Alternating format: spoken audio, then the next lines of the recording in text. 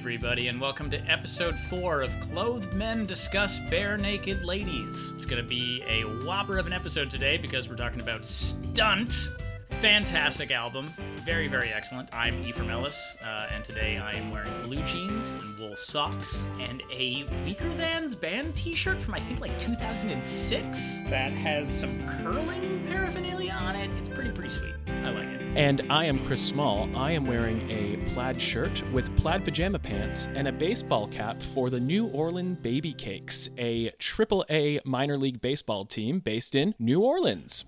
So I feel like there's a story here. How did you become a fan of the Baby Cakes? There is a very good story. All right, I don't know if we're going to have enough time, but here we go. My friend went to New Orleans. He bought this cap. He gave it to me. Okay, cool. True story. Cool. It's my friend from Australia. He did a trip around America, and for some reason he became obsessed with the New Orleans Baby Cakes, just saying, what a name, what a logo. I got to get this hat. And I don't know why, because he's not even a baseball fan, but it just became his main drive. So he bought one for himself, one for me, one for another friend of ours, and now we've all got matching New Orleans Baby Cakes hats. Probably the only people in Australia to have this type of headgear. So I really like that. I've always wanted a Toronto Maple Leafs cap, which is it's not like a AAA or like a minor league team. It's like a different like Ontario baseball team, like completely different league, but they basically all have the Leafs hockey logo. It's pretty amazing. I'm also pretty sure that officially their name is spelled the Leaves as opposed to the Leafs. For legality. Which I think is pretty great. I respect that attention to grammar. So, Chris, question before we get into the episode. So, we recorded our last episode a while back. In your opinion, how much time do you think has passed since we last recorded? Oh, Ephraim, well, it's been... Almost 1 week. Almost 1 week. Almost 1 week. That's it, folks. We're talking about Stunt this week. So that was the podcast. I've been planning that joke for so long. I'm so happy that we experienced this together.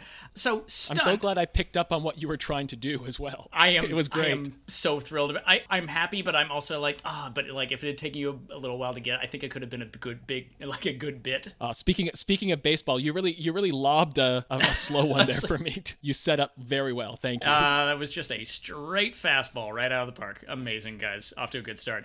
Released July 7th, 1998. I was in grade 7. It was a good year. The number one song in the Billboard Hot 100 that week was The Boy Is Mine by Brandy and Monica? Brandy and Monica. What a song. The only reason I know that song is I listened to a wrestling podcast that it's just become a running bit that one of the hosts did a high school talent show dance to that song. And now every time he tries to make a serious point, they'll just begin playing The Boy Is Mine. That's fantastic. Similarly, the number one song of 1998 was Too Close by Next. I was not into R&B in the 90s, and I feel like I was missing out. I feel like I'm like slowly building up my education in my like mid-30s now. You can't see this because this is an audio format, but I am making the way over my head gesture right there because I have never heard of this song before. I had never heard of that song either before, but I looked it up and I was like, oh yeah, no, this is a banger. This is pretty good. It's just not in my wheelhouse at that time, and I'm trying to educate myself now in the year of our Lord 2020. The number one song on the Canadian Billboard charts of 1998 was, of course, My Heart Will Go On by the woman herself, Celine Dion. Of course it was. 1998, that was just Titanic Mania. It came out in summer 97, I thought, though. But I guess like it would have been on the radio and just like would have been on the forefront of everyone's thoughts for the entire next year and a half. Pretty much. I mean, that song and that movie were, still just cultural touchstones at this stage, right? And yeah, I guess with the whole like Oscar race with that song for best song, which I don't think it won. Maybe it did. I'm not sure, but I mean, like it was huge. I'm not gonna look it up, but I'm gonna bet money right now that it must have won because there would have been like riots in the street if it hadn't. I really thought LA Confidential should have won Best Picture that year instead of Titanic, but I mean that's because I'm a contrarian. If you have not figured that out yet from my opinions on the Bare Naked Ladies thus far.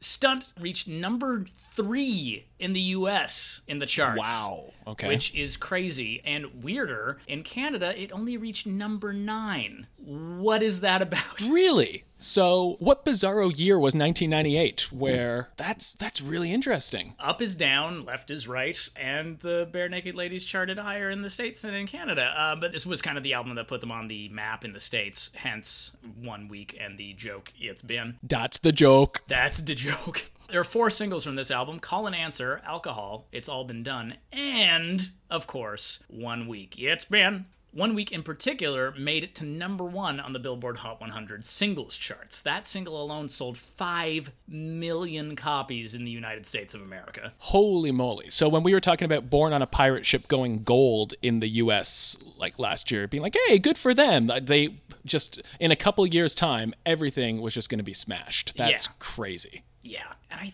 think this is kind of the height of their charting in the States. 100%. Am I wrong about that? Yeah. Yeah, this is going to be, I mean, it's really interesting because we're going through 15 albums, I think we said commercially, and for them to kind of not peak because they still have huge success in the States too. Like they still tour, they're worldwide, they're known.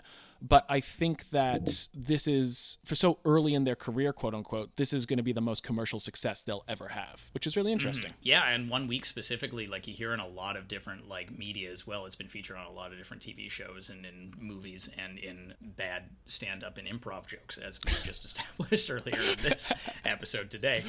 Yeah.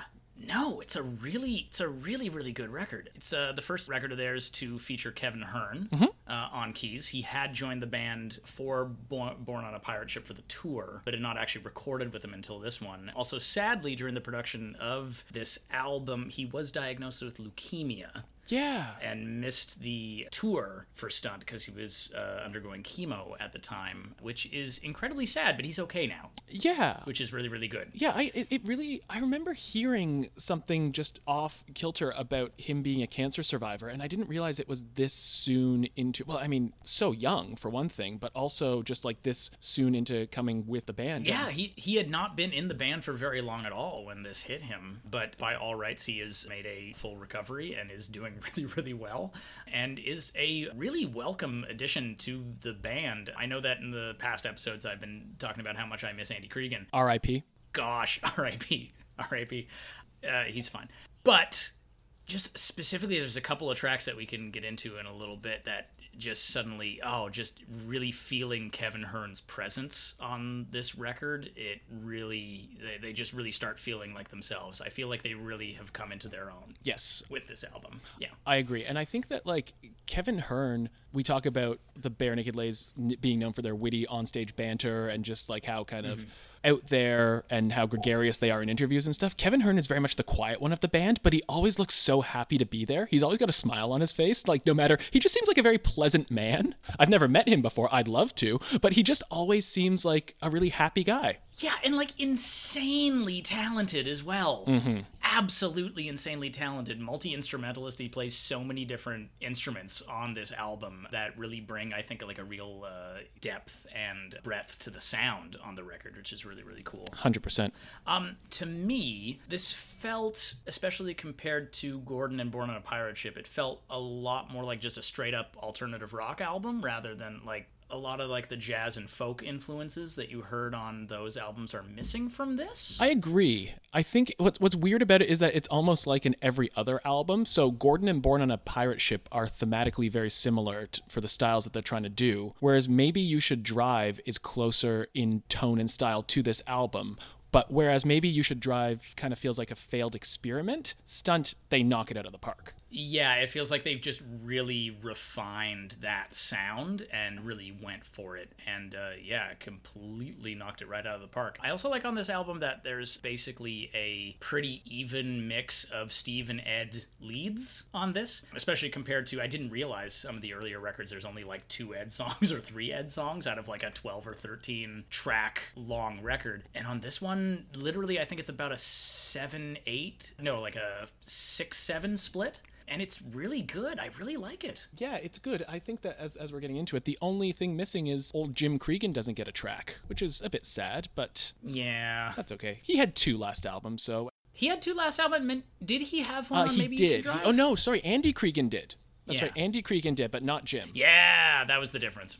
I do like later on that they do give the rest of the band some time on the lead Vox, but this record is really, really nice for the amount of time that we spend with Ed and Steve, and they feel like really connected on this record as well, which is really, really nice. Also, I really enjoy the cover art, and I think I've mentioned this before, like what was with the late 90s and this like decoupage thing? There's just a lot of, what's the other word that I'm looking for? You know, when you stitch things together. Oh, like a pastiche, kind of, or Patchwork? patchwork. That's it. We'll go with patchwork. Cutout? Anyway, but like, what is that aesthetic? It's like, it reminds me of the Maybe You Should Drive cover, but like, it also, again, it reminds me of like the cover of This Desert Life by Counting Crows, or like the cover of Melancholy and the Infinite Sadness also has that like paper cutout thing going for it. Yeah, it's very true. More material for our coffee table book that we're talking about releasing. So we'll have a chapter about, black and white old people photos in albums, and now we'll have the patchwork chapter. Yeah, exactly. Patchwork, weird decoupage album covers. Oh, the 90s. So track 1 week. It's been 1 week since you looked at me. Cocked your head to the side and said I'm angry. Incredible, absolute classic. So much to say about this, but I don't even know where to start because it's such an important track to their discography. It's so good. I want to start with, I think a really good talking point to begin with, Ephraim, is we've talked about how close we've been. We've been good friends for about 15 years. Yep. Getting kind of personal, you were there for me at one of my lowest points when I was going through some tough stuff. You allowed me to stay at your place for a couple of nights. So, I was crashing on your couch. We had a few beers and, we had a really good heart-to-heart. But then, a few too many beers in, you went on a 10-minute tangent about how amazing of a rapper Ed Robertson is and how he does not get the credit that he deserves. And you were so passionate about this that I want to bring that back right now on the air. I don't remember this conversation at all, and it's not because of the alcohol. I have a terrible memory, but I stand by what I said. I think, yeah, absolutely underrated as a rapper is Ed Robertson, especially because, did you know that he freestyle wrote this song? I did not. That makes me have even more respect for him. Yeah, I was looking it up, and in I don't know if this came out earlier than this, but at least Ed is on the record in 2018 saying that like he wrote the chorus and the basic structure of the song that's about the argument between two people that actually still do like each other, and of course they're going to make up, and it takes 1 week for them to come to terms with the argument, but that in between he wanted to do like rap verses, and he spent a really, really long time trying to write them and was not getting anywhere when Steve said, you're like really good at freestyling when we do concerts and stuff. You do those like freestyle bits. Why don't you just do that and see what you can get out of it? And apparently he just started recording, did 4 verses off the top of his head, which he then edited into 2, and that's the song. Amazing. Absolutely insane, because those verses are toit. They are very toit. This song is the inspiration for why I wanted to do this podcast, to be honest. Tell me more. It came up when, under quarantine, playing board games with my family. This song came on from a playlist, and my brother-in-law Ryan said, oh, is this, I think he said something like, I forget what band he was saying, but then he said, and I said, no, it's the Bare Naked Ladies, and he said, oh, okay, so that other one-hit wonder band. Ah, yes. And I went, oh. Because this song is, for Canadians, I think If I Had $1 Million is a radio staple that I think when I was growing up, If I Had $1 Million was probably their most famous track, or the one that I pretty much like identified the Bare Naked Ladies with. It was definitely the first one that I remember being able to identify with Yeah. the band. Yeah. Their signature track, whereas this track is by far undeniably hot take, like the biggest track they've ever had. Like this is their song. It's not a one-hit wonder by any stretch of the imagination, but it is the song that charted everywhere in the world. It charted in New Zealand, it charted in Australia. It was number 3 in the UK, I think, and then of course you were talking about how many units it sold in the US. So they've never had this amount of success before. I think it has labeled them as a one-hit wonder in certain places where they don't understand the back catalog. Or the front catalog, with that matter. Yeah, the front catalog. This is 4 albums in. But yeah, it's hard to start and talk about. Like, I mean, just in terms of personal opinions, I love this track. I think it's amazing. I think it's there's a reason why it was so successful, because it's catchy, it's inspired lyrically. The music behind it is very upbeat. I think just off the top, it's an amazing opening track to an album too. Yeah, Absolutely. I think that especially in the States, as it is their most recognizable track and kind of the one that everyone knows, it does lead to a lot of jokes, like, again, the "it's been" in everything, which to a point made me not like it as much because of that place that it has in the wider pop milieu. But then I was listening deeply to the album again this week, and I'm like, no, I am wrong. This is a banging track. All of these verses are, the rhymes are so tight. I cannot believe that he wrote it while freestyling. Yeah, absolutely incredible song, and I think deserve it of being one of their most famous songs. The one thing I would like to talk about before we move on to the next track, though, the final line, Birchmount Stadium, home of the Robbie. Ah, yes. So much speculation has gone into this, which I love. People are like, what is this? But it honestly is just, from what I understand, a throwaway line based on a school that was in Scarborough that they went by. Yeah, it's Birchmount Stadium is located at Birchmount and Kingston Road in Scarborough, and it is famously home to the Robbie International Soccer Tournament, which bills itself as the world's largest annual charitable youth soccer tournament. So, still going. And for a while, I think my sister told me this, at one point for quite a while, Birchmount Stadium actually changed its sign to Birchmount Stadium, home of Birchmount Stadium, home of the Robbie. That's amazing. Which I think is amazing. So good. Yeah. Second track, also just like such a hooky, poppy song. I'm sure a couple episodes from now we'll do like a top 10 tracks of our own, like what are our favorite Bare Naked Ladies songs. But like if you put a gun to my head, I feel like I might have to say It's All Been Done is my favorite Bare Naked Ladies song. I met you before the fall of Rome. Wow. Yeah. All right. Tell me more. Yeah, it's just like a really hooky, poppy song. I like the idea that maybe these are literally two immortal lovers meeting across space and time. Like, it's probably a metaphor, but yeah, like probably a metaphor for an on-again, off-again relationship. But like, I think that'd be cool if they were just, you know, immortal lovers meeting across space and time. And I've said this before, but it was like one of the first 2 MP3s I ever had downloaded for me. And it was also the second Bare Naked Ladies song I ever really connected to, the first being If I Had $1 Million. So it's always going to have a special place in my heart. It's really good. It is, yeah. I really enjoy this track as well. A couple of little funny anecdotes about it that I read in the liner notes for All Their Greatest Hits, Disc 1, which I thought were very good, is that I think I spoke about this on the Gordon episode, but this song was written in direct response to feeling embarrassed about Enid, because Stephen Page thought that Enid was too wordy. He said there are way too many lyrics in this song, so It's All Been Done was their attempt to make a streamlined song, which is why it's just It's All Been Done, woo-hoo-hoo. It was just their version of like not trying to cram as many lyrics as they could in it, which I think is really interesting. It's really, really interesting. I still don't get why Steve had a problem with the wordiness of Enid. Like, why would you be embarrassed about writing complex and interesting lyrics? I don't know. Doesn't make a lot of sense to me. I was never able to figure out what the girl is saying in this song. You know, I've never been able to figure out what she'd just yawn and say. Yeah. Like that part of the thing. For the longest time, I thought it was, I think I did it, because it's like, it's all been done. She's done the thing as well. She did it. But it turns out it's, I think I read it's, I think I hate it. Oh, okay. I don't know. I like my version better. The other funny thing about this track is it was their debut on Carson Daly's TRL at that point. I forget what Carson Daly's show was in MTV, and he announced this song as It's All Been Good. And Stephen Page said, right then, I knew that we were done.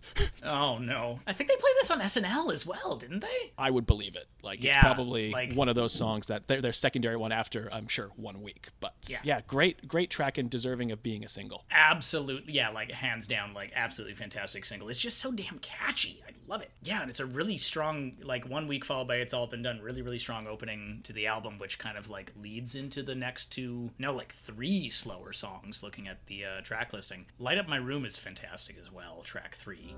A hydro field cuts through my neighborhood, and somehow that always just made me feel good. I can put a spare bulb in my hand and light up my yard. Yeah, first Ed Robertson-led song at this stage. I mean, you could argue, I guess, that 1 week is, back and forth, but this is just kind of him on display. It's back and forth, and I always kind of like favor the Ed part in 1 week as well, just because, again, those rhymes are so great.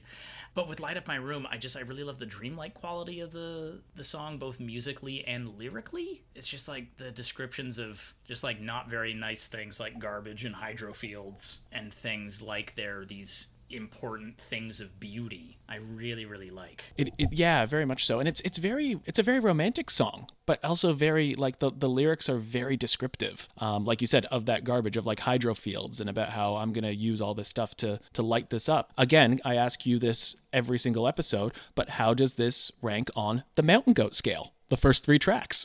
Oh, great. Yeah, absolutely. It's, well, first off, it's 4 tracks, so we can get into the next one. But yes, absolutely. No, I don't think that there's any sequencing that is off on this album. It really, really flows together quite perfectly. Yeah, I wouldn't really switch anything around. Yeah. I was also thinking recently that, like, I feel like Light Up My Room has a similar sentiment to to like Kenny Loggins' Danny's song. Even though we ain't got money, because it's like a guy singing about how he, like, I don't know, I get the sense that he's talking about how he kind of like lives in a crappy neighborhood, because he's just describing all this stuff around his house as being like full of garbage and tire fires and hydrofields and things, but it's still the place where his home is and where he is in love. So yeah, I don't know, I think that's what the song's about. Well, Ed Robertson does enjoy his country. He is very much inspired by, that kind of genre. So I could very much see that, where this does kind of have we ain't got money, honey, but we sure got electricity. When you say Ed Robertson loves country, there's a track right at the end of the episode. I'm so excited to talk about it. We'll get to that in a minute. I'll Be That Girl is the first time I really noticed Kevin's presence on the album. And yeah, he's just the best. I'll be that girl, and you would be right over.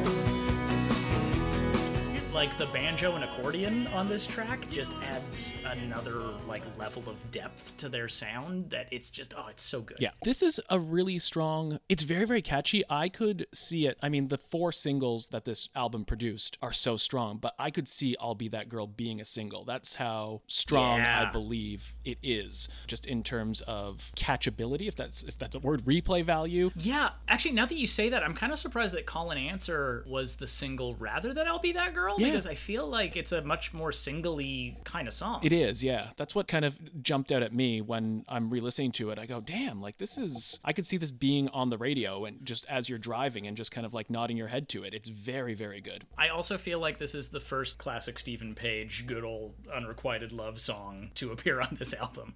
It took a while, but Sad Boy Page has poked his head He up. has arrived again. Also, like, this isn't the first song that Stephen Page co-wrote with Stephen Duffy on their discography. But I don't think we've mentioned him before, because I'm learning so many new things about one of my favorite bands researching for this podcast. Because, wait, co-written by Stephen Duffy from Duran Duran? Mm-hmm. What? Why?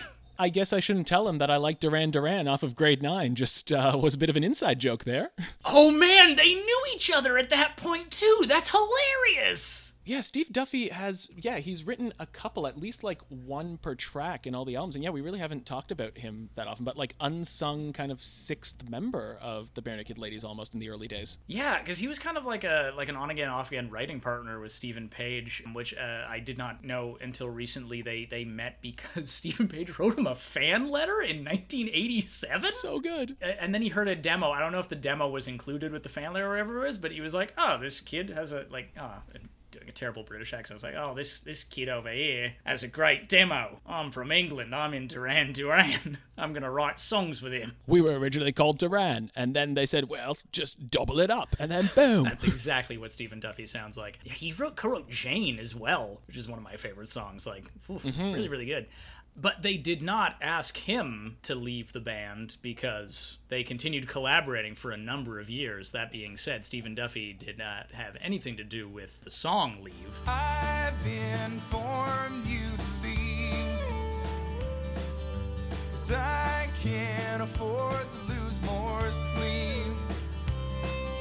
Which I did not know was kind of a sequel to I Am the Only One. Or, sorry, Am I the Only One from maybe you should drive, because both of those songs are about Ed Robertson's brother who tragically died in a motorcycle accident. Oh, God. Yeah.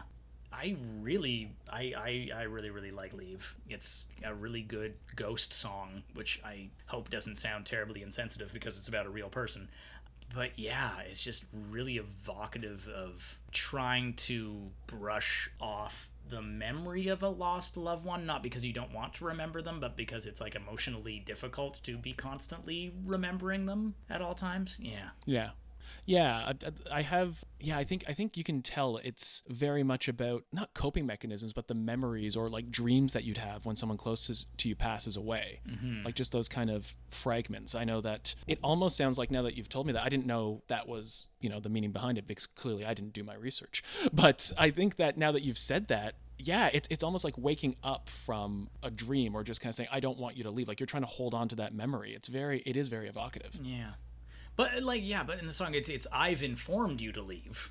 So it's him telling the ghost, please stop hanging around. This is too hard for me to always have you on my shoulder reminding me that you're not here anymore. Yeah. Yeah. It's like I said last episode about a lot of songs on Born on the Pirate Ship. I like that it's not another love song, that it's about something else.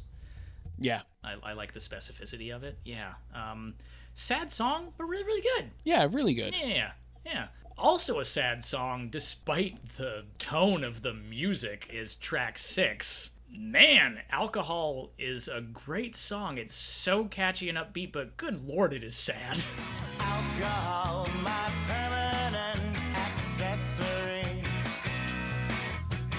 Alcohol, a party time necessity. The third single, you're very right. It is very dark lyrics with a very, very punchy and catchy upbeat sensibility. It is the song that it looks like the band's having the most fun with every single time I've seen them live. It's very interesting. It's always either in the encore or near the end when I've seen them. And strangely enough, Tyler Stewart always does the vocals on this song whenever I've seen them live. Really? They switch around instruments, which they're known to do, but this one specific song, Tyler Stewart, it's like his to sing. Even though he didn't sing it originally, but this has now been adopted almost as his song. Like, dude, I'm sure some of the shows that you're talking about I was with you at. Yeah. I do not remember that. That's really, really cool. And now that I'm thinking about it, like, for Tyler's voice, that absolutely fits. It does. This is a good song for that dude, yeah. Also written by Stephen Duffy as well. For this one, Duffy and Page. Another Duffy and Page song. Yeah. But that's the main thing I like about this song, is just that dichotomy between the content of the lyrics being about the downsides of substance abuse, but also just how darn catchy it is. But like that juxtaposition really, really works, because a lot of the lyrics are about, even if they're not necessarily about the fun of drinking, they're fun lyrics. Like the lyrics are very fun until you realize what they're talking about, and they're like, oh, that's really sad. And I think it's for something that's such a catchy upbeat pop song, it's got some depth, and I like it. This is probably the song that I noticed Kevin Hearn the most in. You talked about it before, but that kind of not accordion, but that organ kind of sound.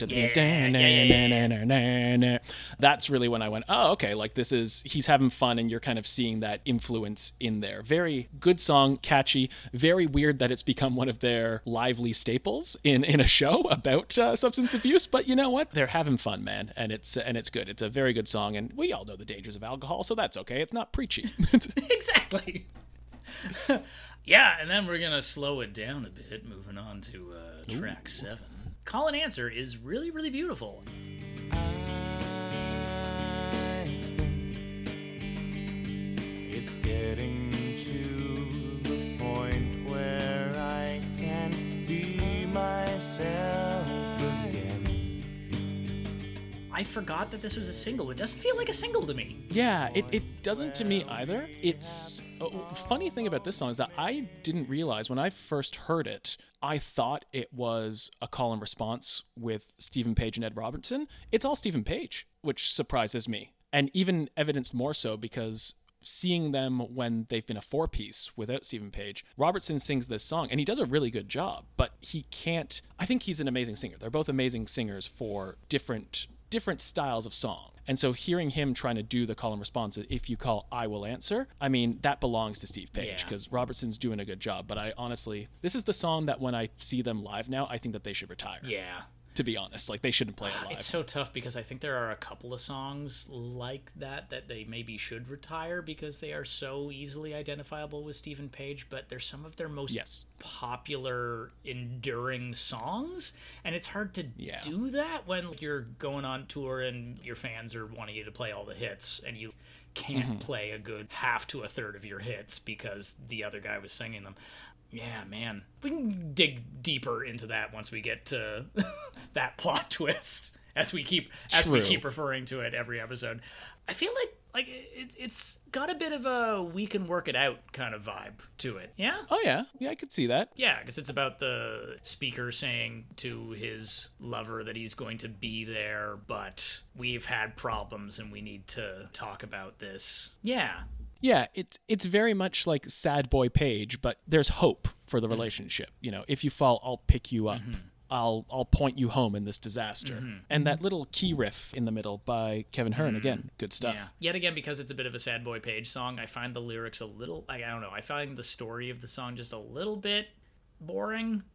But the song itself is just so utterly beautiful that I don't really care, which is nice. And at this point, the cassette would end, like side A would end, and you'd flip over to side B. But does that really matter at this point? Because it's 1998. Funny enough, there was actually a special cassette edition of this album that was released that had a bonus track on it that I didn't include. That I don't think we've gotten the track listing here, but cassettes were still kind of a thing. But yeah, no, so this would be the end of side A. So really weird that every single single is on the first half of the album. Oh, that is weird. Yeah. That is kind of, that's neat, yeah. But I think that does speak to, in this time period, the cassette and the side A, side B dichotomy doesn't really matter as much anymore because we've moved into the era of CDs. Yeah, I agree. Because the first track on side B is In the Car.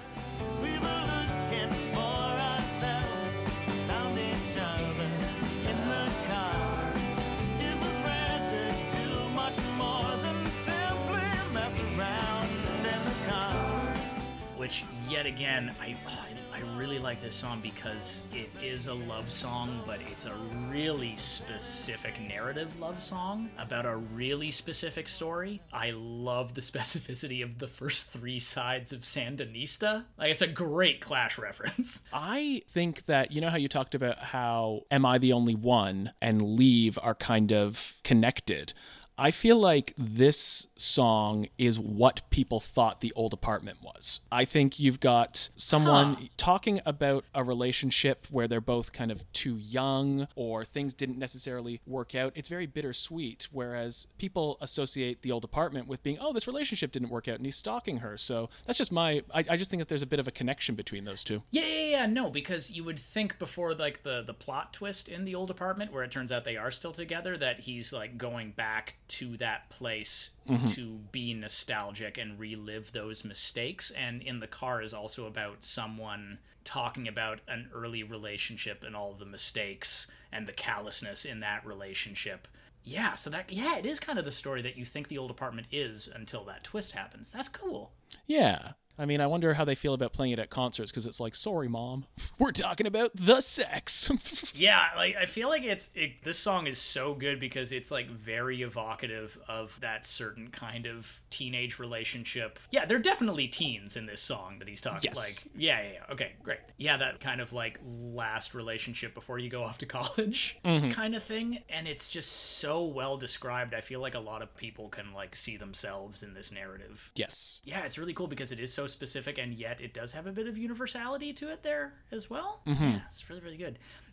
I just realized taking a tiny break to go back to track 1 for a split second because I talked about the Clash reference in the Car. I did not mention how much I love the Tribe Called Quest reference in the middle of 1 week. Oh yeah. The chickadee choco, the chocolate chicken. Yeah, it's so good. Anyway, moving on. Never Is Enough. Think never is enough, yeah, never is enough. I never want to do that stuff. track 9. These next 2 songs by Ed really speak to me to the point that, like, did Ed know my feelings when he was writing both of these songs? Never Is Enough really speaks to me as someone who didn't super love university or working in retail. Yeah. Yeah, like I had like 2 different part-time jobs early in my life in a mall, and I absolutely did eat in a food court with the old and the bored. And I always ate Arby's. God, what was wrong with me? This really hit me where I live. Yeah, it's very, very. It's almost not a bitter song, because I mean he made something of his life. He realized that, you know, we're not gonna. I don't want to fit into this mold. It's really, really inspiring, actually. I think it is a great song. Also, I would say that retail job that you had did inspire a really good sketch that we did, where we were able to incorporate the Philadelphia Phillies mascot into a sketch. Oh yeah, I'll forever be thankful for you working retail for that, which was great. Yeah, so the joke in that sketch, again, because one of the best things for anyone to do is to describe comedy sketches and not actually have you watch them, because they're definitely just as funny when you describe them. That's why people are tuning in. Exactly. But I wrote what I thought was a pretty good sketch about someone going into a clothing store and the associate trying to figure out what they want to buy, but they're slowly just specifically describing the Philadelphia Phillies mascot costume. I don't know. It was pretty good. Go watch it on YouTube. I don't think we put that one on YouTube. We'll never know. Is Ed Robertson anti-education? Oh, with the whole PhD thing? I think it's tough. I don't think he's anti-education. I think that it just being in school for upwards of 12 plus years is not what he wants, which is fine. Yeah. And despite the fact that this record came out in 1998, I feel like this song and that sentiment can really land with some millennials that have spent far too much time and money on degrees that have not necessarily helped them as much as they were hoping they were going to. Yes. In their job search. So I think maybe it's a bit of a prescient song that way. But yeah, it's really, really catchy. I like it a lot. Yeah, I do as well. I also noticed that so far, unlike the first 3 records we've talked about, we haven't really disliked any songs yet. No, I think that like they're really knocking this one out of the park. They really are. I think that they've grown, and I mean it shows things started working, things clicked. Like they were trying things, you know, Experimental and Gordon, that worked really well. Did a separate songwriting schedule in Maybe You Should Drive, where they didn't really collaborate together. Born on a Pirate Ship, going back to that experimentation, but only being 4 of them. And now you've got Kevin Hearn in there. You've got them collaborating together. They're just firing on all cylinders. Yeah, which I think is, you know, like a good explanation for why this was the breakout hit album that they had in the States, because they've really, really refined their sound. They probably weren't having too much time for napping. I love it. While writing this record, leading us to track 10, Who Needs Sleep. Well, you're never gonna get it. Tell me what's that for? You happy with what you're getting? There's a guy's been awake since the Second World War. Gosh, this song also really, really hits me where I live, because I had massive insomnia problems in grade 10. I got so little sleep the summer between grade 10 and 11, which would have been no, that was a number of years after this album came out, but pretty close. Yeah, it's a really, really evocative description of having insomnia. And I really, again, like that it's a song about something you don't normally write songs about. Yeah, it's true. I'm a very bad sleeper at the best of times. I've learned recently, being diagnosed with ADHD in adulthood, that is a common symptom of that. So interesting to kind of know. Not that there's a solution, but that's okay. So we're all working on ourselves. I also wonder, because they are big fans of R&B and different styles of music, who needs sleep? Well, you're never gonna get it. I wonder if that's like, there's a very famous R&B song that goes, oh, you're never gonna get it. Then you're never gonna get it. And I'm like, oh, wonder. I have absolutely no idea what that song is. But it's a theory? We like theories on this show. That's good. We're known for our witty on-record theories. Yeah, and Ed Robertson might count sheep in heartbeats while he's trying to sleep, but occasionally I have sung this song to myself while trying to get over insomnia. Oh, that's cool. That's nice. Well, because the thing is, one of the, I don't know, for anybody out there listening that also has had intermittent trouble with insomnia throughout their lives, the idea that who needs sleep, well, you're never gonna get it, that kind of helps you get over the insomnia, because whatever, you're never gonna get it.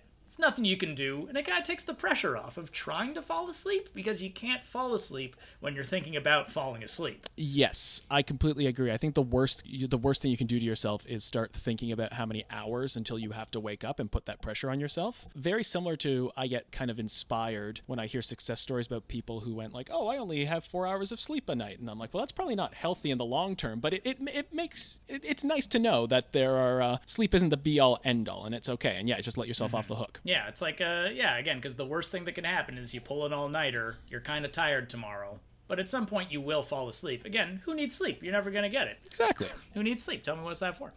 The last 3 tracks on this record, I do not know nearly as intimately as I do the first 10, and I don't know why. Do you not connect with them, do you find? Like, do you still enjoy the tracks, or is it... No, I enjoy the tracks. I'm just thinking that every time I listen to this album, did I just, like, get bored around track 10, and I just haven't really listened to tracks 11, 12, and 13 as often? I don't know, because I had to like, really, really think about the next 3 songs. Told You So is a really, really pretty song. I didn't tell you which way to go, 'cause I thought you'd know. I feel like Ed has used this like acoustic picking pattern before. Like, I had to go listen to a bunch of other songs to figure out what it was reminding me of, but it kind of reminds me of songs we have definitely not talked about yet, both For You off Everything to Everyone and Ordinary off All in Good Time. Like, it has a really, really similar picking pattern. Yeah, I could see that. I'm very similar to you. Like, this track, I really don't have a particularly thought around the meanings, but if, according online speculation, a lot of people have said it's anything from a toxic relationship breaking up to someone dying of AIDS. So there's a lot of different interpretations surrounding this. The theory I read the most, again on the internet, about this song was also it's about a close friend dying of AIDS.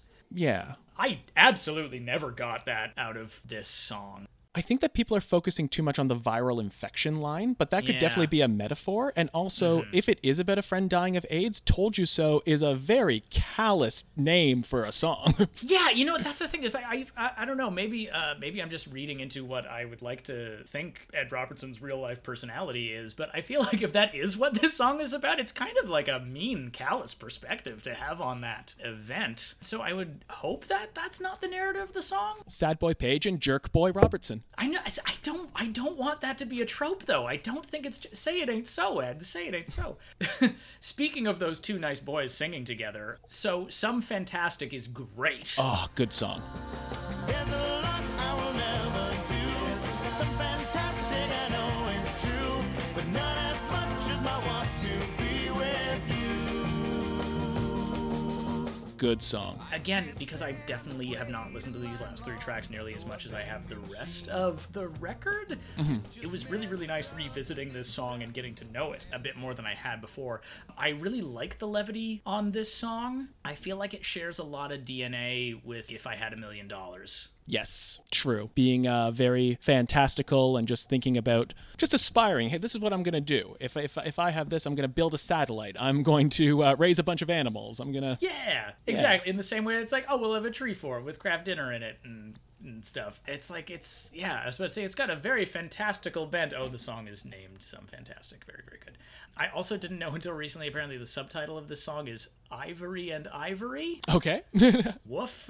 I don't know. Ugh. Which is, obviously, it's a joke that there's the Ebony and Ivory duet with Stevie Wonder and Paul McCartney. And this is 2 white guys singing a duet. So it's Ivory and Ivory. I feel like this joke doesn't really have legs, guys. It was a certain time.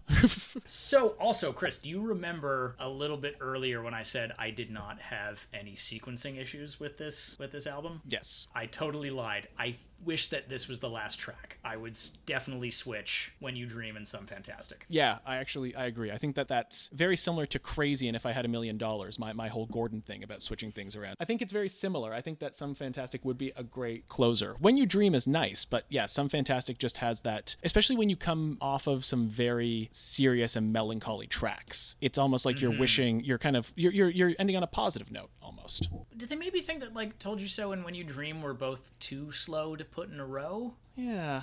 One after the other? I don't know. Maybe you could have moved one of the singles from the front end to the end there, just kind of switching around the track. Come on, guys, stop front-loading everything. The Front Loaders. They were debating about that name for a while. Yeah, Alternate name for the Bare Naked Ladies. the Front Loaders. All right, we have 3 votes for the Front-Loaders, 4 votes for the Bare Naked Ladies. Stephen Duffy, you don't get a vote. It's really why Andy Cregan left. He was still butthurt about this.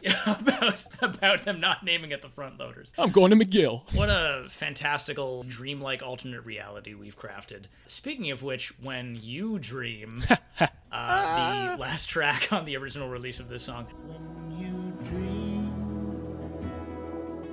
what do you dream about?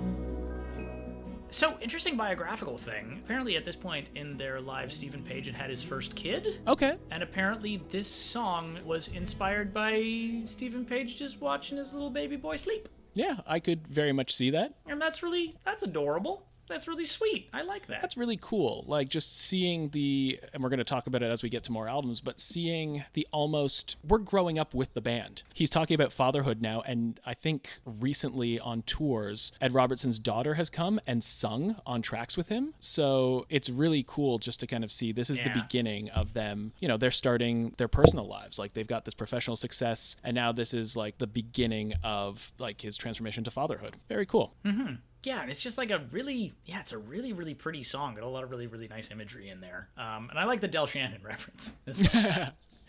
Yeah, true. 3 references to existing songs on this record. That's cool. They're that's one of the things I love about them. They wear their heart on their sleeve and their minds too. And then they take off their shirts. But I think that what's cool is that, yeah, they're very candid about their musical inspirations and their heroes. So, yeah, just those subtle drops into different bands playing Rush or Tom Sawyer. Again, that really, really sweet Tribe Called Quest reference in the middle of 1 week. They know what they like, and they're calling out to their heroes, and I think that's really cool.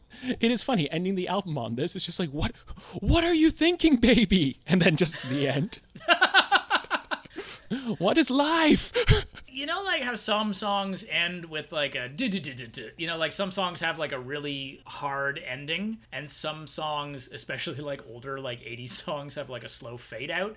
I feel like this is the equivalent of ending your record on a slow fade out. And what makes me really sad now that we're just talking about this is if you switched around these songs, When You Dream and then Some Fantastic, it would be What Are You Dreaming About? And then you've got someone talking about all the things they're going to do one day. Oh man, how good would that be? That has a narrative through line. Why didn't they ask us, 2 12-year-old boys, to work with them on this record? We would have been able to steer them straight. They ignored all of our letters, and Steve Duffy didn't ignore your letters. You should know better. I would say, Stephen, where would you be if Stephen Duffy ignored your letter, if you had just read our letters? Are we going to talk about bonus tracks? We can. I want to talk about bonus tracks. Please, by all means. Is that okay? Yeah, okay, let's do cool. So, do you know both of the bonus tracks on this album? There are actually 3 bonus tracks if you count for Get in Line, which they just tacked onto the special edition a few years later. I thought that was first ever released on disc 1.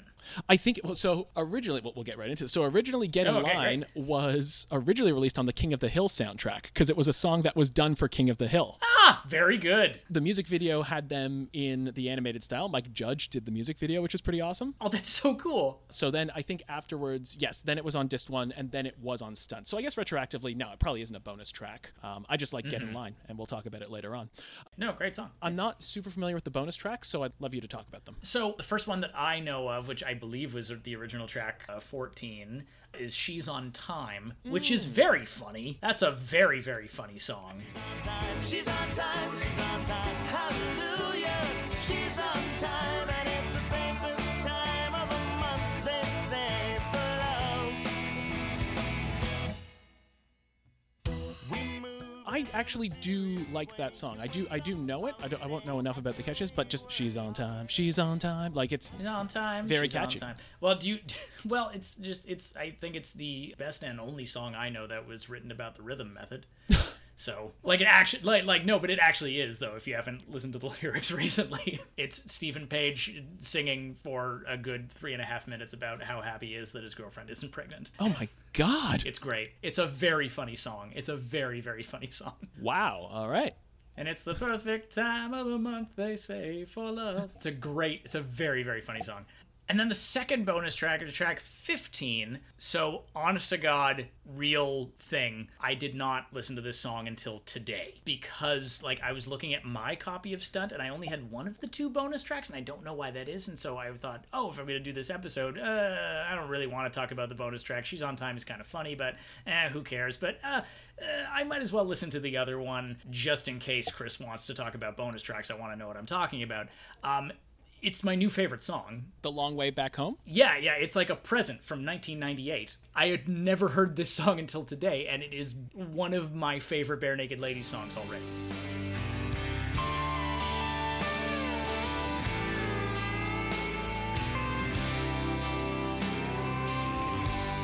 It's a long way back home.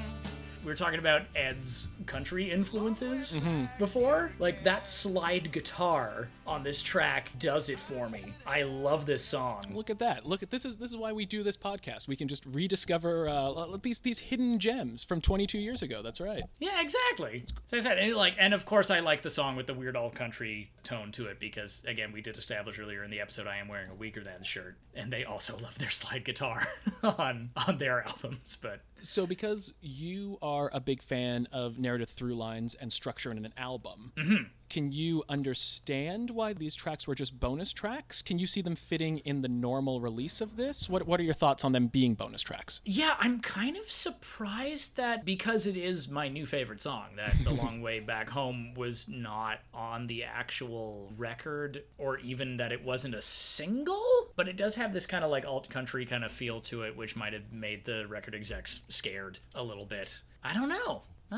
I think She's on Time, which I have heard, now that I think about it, is quite good. I think that She's on Time could have fit between the last few tracks there of the real album and maybe broken up some of the slower songs Yeah. at that point. But yeah, I know that Stunt had a vinyl release in 2015 where they packaged those as part of the full album and Get in Line as well. So I think that anyone who's discovering, and on Spotify, it's actually now all of those tracks are together at that stage because the 20th anniversary edition came out 2 years ago, which again, you talk about important albums. Not every album gets a 20th anniversary release. So it just again speaks to how important this album is. And apparently they are doing a similar release with Maroon this year, That's a stay tuned. which I'm kind of excited about.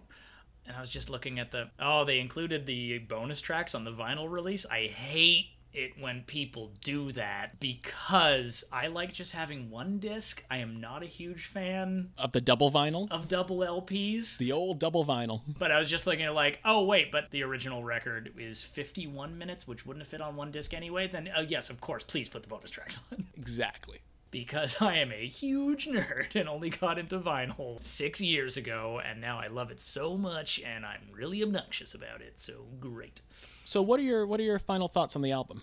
My final thoughts on the album are that I really do understand why this was their breakthrough record for the rest of the world. It is definitely their most accessible and front to back, highest quality track per track record that they have put out. They've really, really refined the straight up alternative rock sound that they were kind of going for on Maybe You Should Drive and turned it into like a knock it right out of the park kind of album. For me personally, again, I like their folkier stuff, which is why this is only one of my favorite records of theirs and not my favorite record of theirs. I'm kind of similar. I'd say this wouldn't even be in my top 5.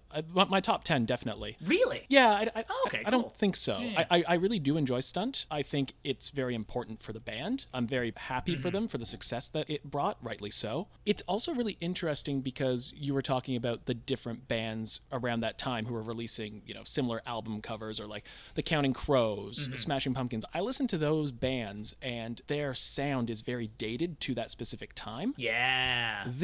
This album is of a certain time. Like, it very much is. I could see this being played on the radio in the late 90s, people with this, but it feels more timeless than those other albums. Yeah. It feels like this could come out like a couple of years. Like this could come out in 2018 and it would still fit. Mm-hmm. So, Yeah. And another reason, a 20th anniversary version of this album comes out 2 years later. It holds up and it's still very much like it. Yeah, it just feels what they're talking about in this album is their themes that still resonate today. And I think it's really, really good and a very nice debut for Kevin Hearn. Yeah. And thank God he's okay. It was really kind of very sad to hear about the troubles that he went through after this, especially when they're experiencing their first taste of success. And I'm so glad that, he's in remission and that, he's continued to be a big part of the band and that he's just always smiling and happy. Yeah. And again, such a talented guy.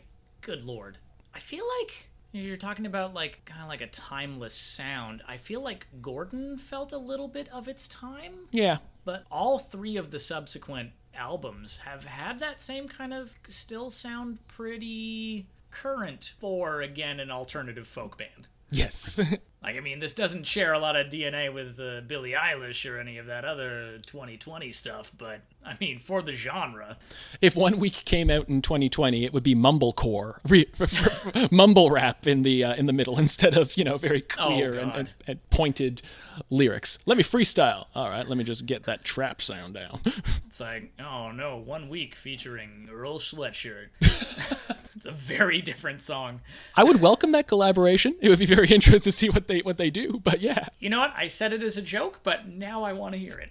Any other thoughts on this record, Christopher Small? No, I think that we've both said everything that needs to be said about the album, to be honest. Fourth, it's, again, their breakthrough, very important album. Very weird that it charted higher in the US than Canada. Maybe it's that thing that everyone talks about Canadians being where, someone has a taste of success outside of Canada and people get salty. I don't know if that had something to do with it, but... It's like we're an entire nation of contrarians like me, that the second it's the popular thing, you just immediately have an instinctual distaste for it, which is maybe why I had to get back into this album, because I knew it was their most famous one and kind of get over myself and be like, yeah, it's the most popular one. But it's really, really good. It is, yeah. Who cares? Amazing. Well, we'll be back next week with the next album chronologically in the Bare Naked Ladies discography. But between now and then, Chris, where can our listeners find you on the internet? You can find me on the internet on Twitter at csmall201, speaking a lot about wrestling and UFC and a couple of points about the election, which as of this recording is going to be happening in 4 days in America. And we need some sort of brevity and fun in our lives because that looks like it's going to be a terrifying week coming up. Things just got real for a second here on our lighthearted pop culture podcast. Oh, God. You can also find me on Instagram at csmalltraveler. As of this recording, again, November is just about to happen. So this will be my 10th year doing my Movember campaign. So you're going to see a lot of growth happening. Indoors mostly, because if I'm outdoors, I'm going to be wearing a mask, and you won't be able to see much of that anyways. But if I take photos of me in a mask, take my word for it, there's a majestic mustache underneath, and you should donate.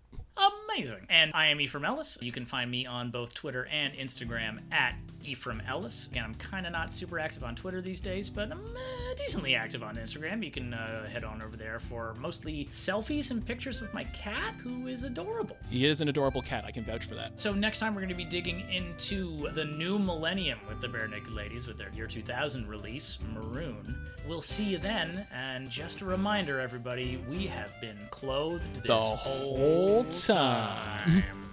See you next week, everybody.